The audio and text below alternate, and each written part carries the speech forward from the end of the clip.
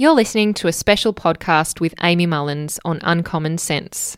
Uncommon Sense is broadcast every Tuesday between 9am and 12pm on 3RRR FM.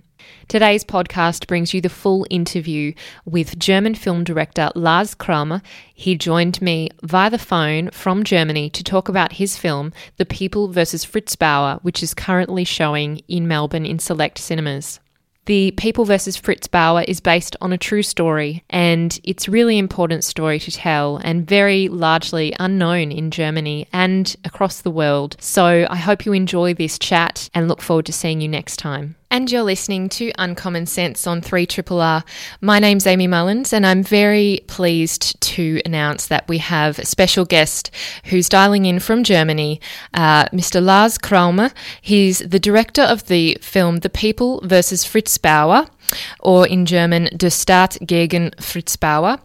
And it's a really important film in my view because it deals with a period after World War II in West Germany where really Germans and people around the world are grappling with this issue of the Holocaust and what really happened. And a lot of people weren't really confronting this issue head on and certainly prosecuting those who were responsible for these crimes. And that was a really slow and arduous process. And one of the people who was confronting this issue head on and who really has made a huge difference, but we didn't really know about him until now, is Fritz Bauer, the key person in this story. It is based on a true story. And I'd just like to start, Lars, by talking about Fritz Bauer and how you came to know about him and choose him as a subject for your film.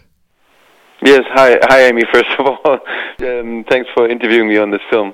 You see, I was born in grew up in Frankfurt in the 70s, and although Fritz Bauer was state attorney of Hesse, and he was based in Frankfurt, but he died in '68. I never heard of him during my childhood or my teenage times, and when I came across the story, I was really shocked that people didn't really know about him in Germany back then when I was developing the screenplay. So basically it was really just out of curiosity and interest for this man and his story, his untold story. This is how we started. And you're right there to say that it really is a story that hasn't been told in full, and certainly only recently in Germany and really not in English or English-speaking countries. And it's quite surprising because Fritz Bauer, as you say, was an Attorney General in Hesse, and he also was a special person in the first place. He became Germany's youngest judge at the age of 27 in Stuttgart, which he was in that role until the Nazis came to power, and was also a key member of the Social Democrats, and was certainly politically active before and during the Nazi reign, and then came back to Germany. He's a German Jew, so he certainly has a German identity, and that's the way he views himself, in the film. How did you want to frame a man who has done a great deal for Germany in the legal justice system in this particular issue of war crimes and the Holocaust? What exactly were you hoping to achieve by framing it around this hunt for Adolf Eichmann? Well, the whole life of Fritz Bauer is very interesting, but from a dramaturgical point of view, the biopic is always difficult. So we early on we said, let's try to make a portrait of this man just around this one topic, this hunt for Adolf Eichmann, and concentrate on this episode in his life, because it basically has everything that we wanted to talk about. We wanted to talk about the fact that Nazi crimes were not followed up upon in the young Republic after the end of the Third Reich. There were so many, basically Konrad Adenauer, the chancellor at that time, he knew he had to rebuild the country, and he didn't really follow up on all these crimes because he simply didn't have other people or people who were basically not involved in war crimes.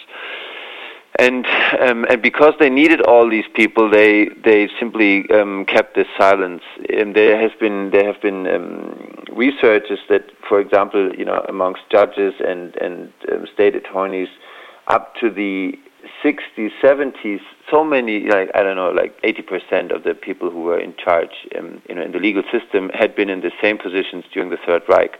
So basically, we thought this episode of Fritz Bauer's life, The Chase for Eichmann, deals with all these topics, with the silence after the war, with the with the attempt of Fritz Bauer from his isolated position as you said, as a German Jew, as a probably homosexual man, and as a socialist, which was not very much liked in the Adenauer Republic.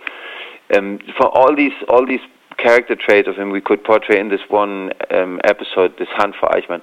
On top, it is very interesting that that everybody knows that Adolf Eichmann was put to trial in Jerusalem, and everyone knows about this famous Mossad operation that how they captured him in Argentine and so on. But no one really knew that behind this famous operation was this isolated, kind of old coughing man, Fritz Bauer, from his desk in Frankfurt, that he really found the first lead that put the Mossad behind Eichmann and so on. So all these things, we thought, this whole untold story is interesting, and it gave us enough room to talk about all these topics that we wanted to touch upon.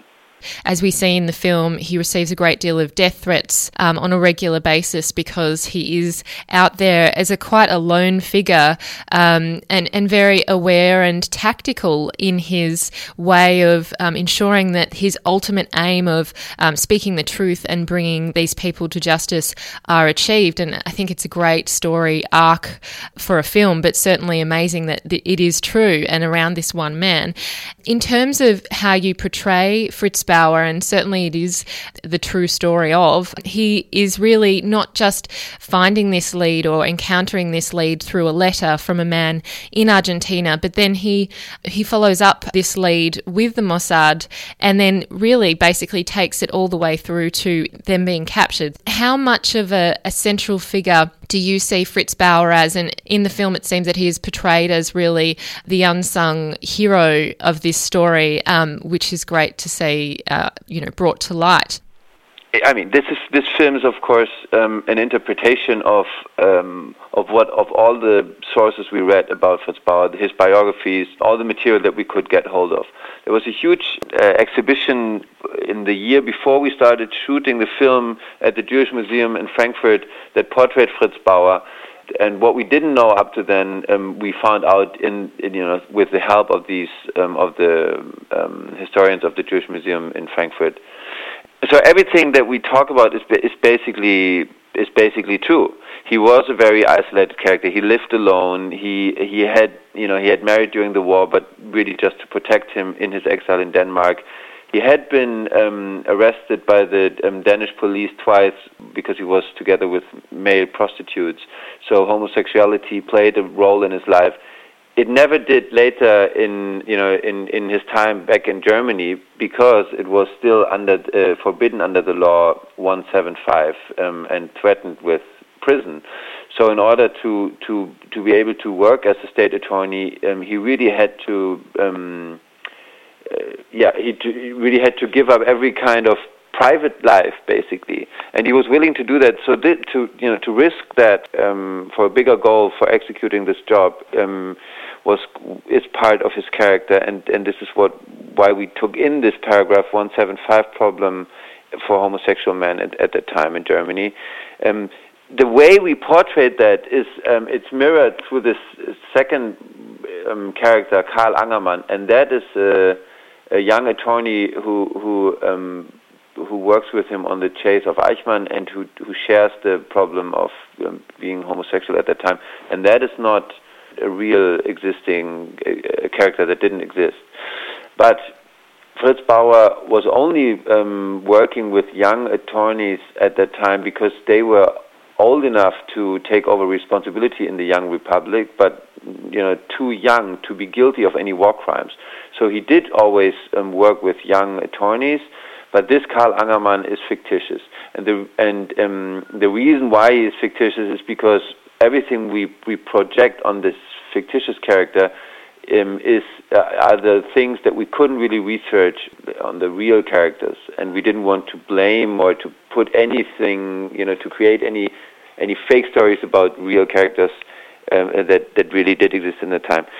But, for example, there was a young attorney who worked for Fritz Bauer, not on the Eichmann case, but he was, for example, chasing Mengele for Fritz Bauer, and he was later blackmailed because years later because of his homosexuality. So even this Angermann character is put together from research and from things we read about the time and about the young men who worked with Fritz Bauer, but the character itself did not exist. But again, everything we talk about, we talk about Fritz Bauer. Everything we put in the film about Fritz Bauer is really researched and kind of profound. Absolutely, and it does come across because when I was having a look into Fritz Bauer and looking at some images of him, there were pictures of him at his office desk, and the wallpaper behind him is quite literally the same as the wallpaper you see in the film, and I thought that attention to detail was very deliberate and really impressive. Yes, it's all, we tried to get very close to the real man because he is a very eccentric and very impressive character, and the way Burkhard Klausner, our main actor, plays this man is very interesting because he had this. I don't know if you can get that in his German is very special. He talks with an accent from the southwest of Germany, and Burkhard Klausner, for example, imitates that accent not because we wanted to imitate the accent, but because it's so interesting to show that these assimilated German Jews, the kind of bourgeois families that a man like Fritz Bauer came from, they've been living for generations in Germany, and they were really assimilated, and they had a symbiotic existence here with the German culture. And the fact that the Nazis came and tried to separate Germans and Jews, and to say that that Jews are not German, was just ridiculous, because these people, just like Fritz Bauer says, even in the film, his father has been working for the Kaiser, for the emperor, and has been fighting in the First World War for the Kaiser. And these people were really they were so assimilated and felt so secure within the German culture. This is why they couldn't believe that Hitler was actually really happening, and this is, for example, why it was so important to even portray Bauer with this very specific accent. And then again, then we have this body language of this man, the way he talks. This is why we put him at his documentary material in the beginning of the film. His body language is so tight, and he's trying to. You have the feeling that his whole body is kind of exploding any second or so, and this shows this huge tension, I think, that he was under all the time, and he was a chain smoker, and we tried to capture all these little details that we could find in his and to portray him.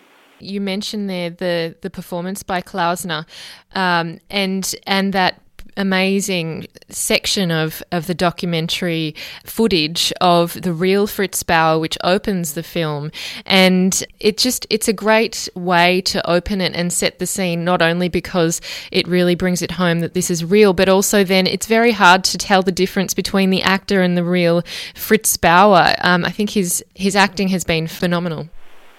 Yes, thanks. I think so too. It's one thing to write a script about someone with an impressive story like that.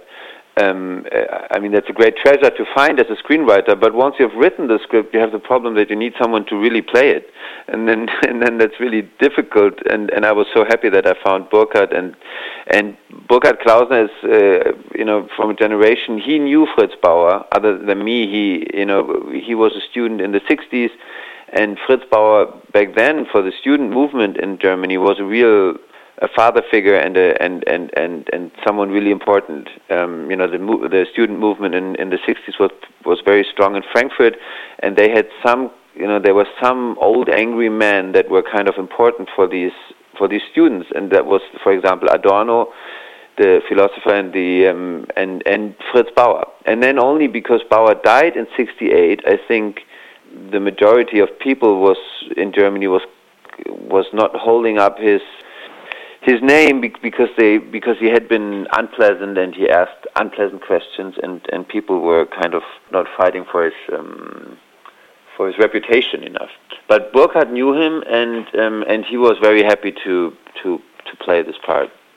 And one of the lines from that opening monologue, which picks up on what you've just said, is that he says, "I believe that the younger generation in Germany is prepared to learn about Germany's entire history and the whole truth, something which their parents sometimes have difficulty confronting," which really does encapsulate what this whole film is about, because he does constantly see his peers undermining him at every step, suggesting that Eichmann is in Kuwait when, Bauer knows that he's in Argentina, or has a strong feeling that he does.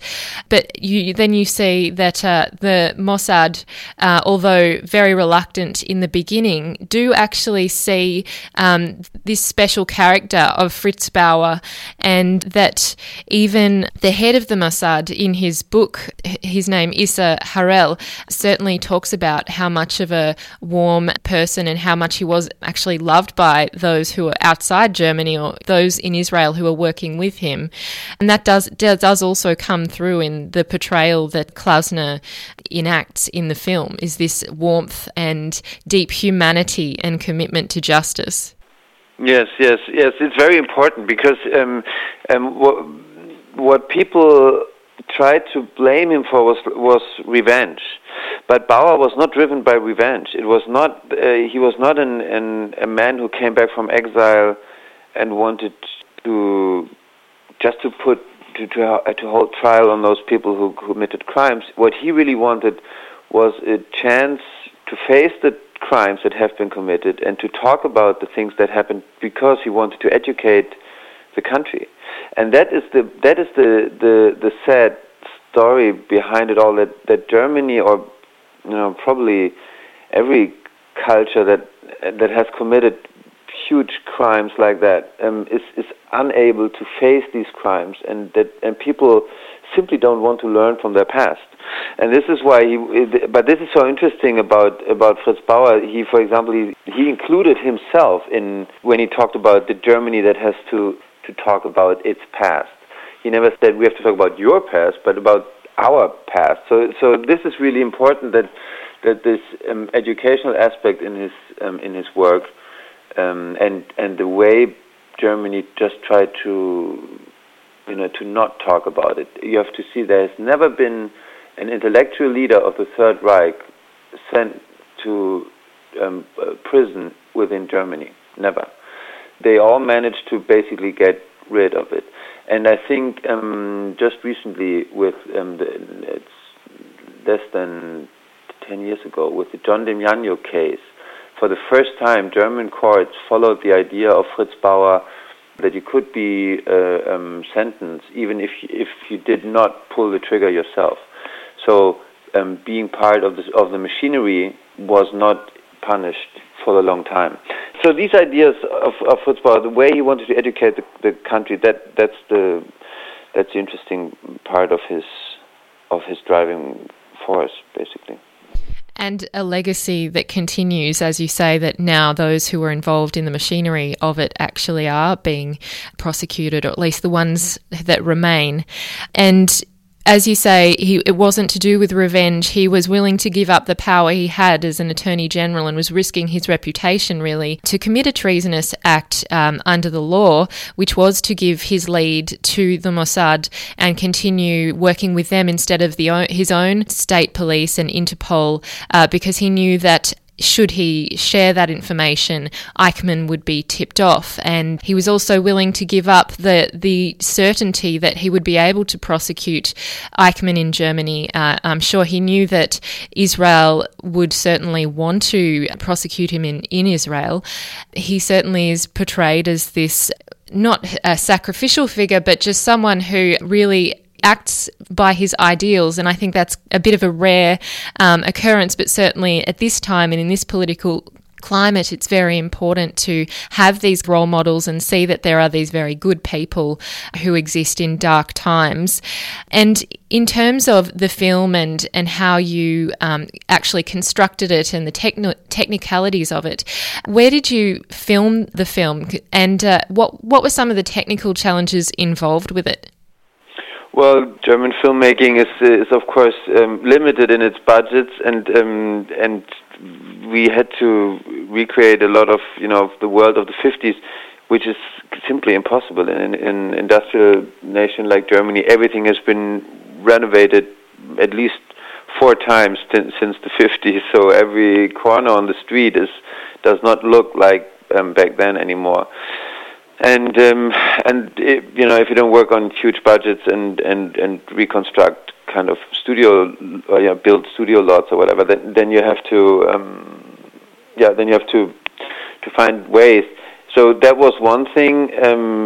Interesting was that we had to not only shoot in Germany but also in Israel and basically Argentina, but we couldn't afford all that, so we shot the Argentina scenes with Eichmann in Israel, which was great to go to Israel with the film, and of course we shot the Israel scenes in Israel too. So the German crew went to Israel for 2 weeks, and that was great because if you work on a film like that, it's very interesting, to meet with Israeli people, production crew. They all have their kind of stories within their families, lots of connections to the Holocaust and Germany, of course, and that was a very, very interesting exchange. You work on long days, not enough budget, and try to tell the story as good as you can. And I think the most important thing, as I said, is you have to find actors who can really play these difficult characters believably, because that's really what the film is about, the portrait of this man. I can tell you that you can't tell that it's on a low budget. Certainly the production values are excellent, and as you say, it really is the acting that carries this film as well as the script and the directing. It really is impossible to fault. And interestingly, Michael Schenk, who played Eichmann, was really quite eerily similar looking to Eichmann, and I heard that some people also picked that up when you were in Israel. Yeah, it was terrible for him. He's an old friend of mine. He's a great actor, and when he agreed to play the role of Eichmann, he did not know that he would have to play it on a marketplace in Tel Aviv, with Israeli extras playing the Argentinian, people, and then he was there in this Eichmann dress, and the extras came and took pictures with their mobile phones of him, and said, I want a selfie with Adolf Eichmann too. And he said, Lars, this is so terrible, this position that you brought me in. But it was, that's the strange things you create when you make films about these issues. I mean, one thing I have to say about this is I was really happy, because as a filmmaker, sooner or later you come to the point where you, of course, you want to deal with the German history, because German history is so violent and complicated, and it is very interesting to tell stories about this. On the other hand, if you make a film about the Holocaust, it's always dangerous, because it's always also an exploitation of this horror. And this story was so interesting for me, because as it was a film I could make, because I did not, except the one scene of Adolf Eichmann, I did not have the problem that I had to make images of this horror to tell a story about these things. I did not have to exploit this situation. I didn't have to put extras in camp dresses, and I did not have to put German actors in Nazi uniforms again. So all this is in the subtext of the film, and that was why I felt that it was okay to make it, to really actually shoot these scenes, because otherwise I think it's always kind of, it's hard for me to watch these films that actually go to the time and reenact this time, if you understand what I mean. But this was a great opportunity for me to make this film. I definitely do understand that. And it is why the film is very powerful, because you see these people, not only Fritz Bauer, but also those who were Nazi officials or had Nazi leanings in the film. And it certainly is even more eerie to see them dressed in normal civilian clothing and speaking with this legacy language or understanding of German Jews, and the way that they're spoken of and treated still seems to echo throughout the film, and it really is even more powerful to see that. Just finally, Lars, with your filmmaking at the moment, do you have any intention on following up on this story or any other unknown stories of people in Germany around this issue of Germany, the Holocaust, and prosecuting those who weren't brought to justice? Not directly. I'm working on a film. Actually, we start shooting in 3 weeks about the same time and the same in the late 50s in Germany. And a true story, but it's set in the East, in the GDR, and it's about a group of students who are just about to finish school, and they got into a terrible trouble with the party and tested their solidarity, and it's a very interesting story about developing a political awareness when you're 18, 19 years old. And it's kind of a counterpiece to the Fritz Bauer film, because it's really about the how did Germany develop after the tyranny of the Third Reich, and how did people deal with all these secrets that were around in these 50s. And when that film is finished, I'm again working on German history, but the next time I'm working on a TV series about Bauhaus. About the times, earlier, in 1990, the famous Bauhaus School was opened, and we make a TV series about that, and how Nazis came to power in Germany. So I do again work about on German history, but slightly different than this Fritz Bauer story. That all sounds really fascinating, and wish you all the best of luck for the shooting of that film and that TV series. Thank you very much. And thank you for your interest in my film, and I hope that Australians come and watch it. I would love to come and see it myself, because it's too far away. And you've been listening to the Uncommon Sense podcast. I'm Amy Mullins, the host of this show on 3RRR. You can listen in every Tuesday in Melbourne at 9 a.m. till 12 p.m. And if you are elsewhere, you can listen online through the RRR website. Hope to see you again next time.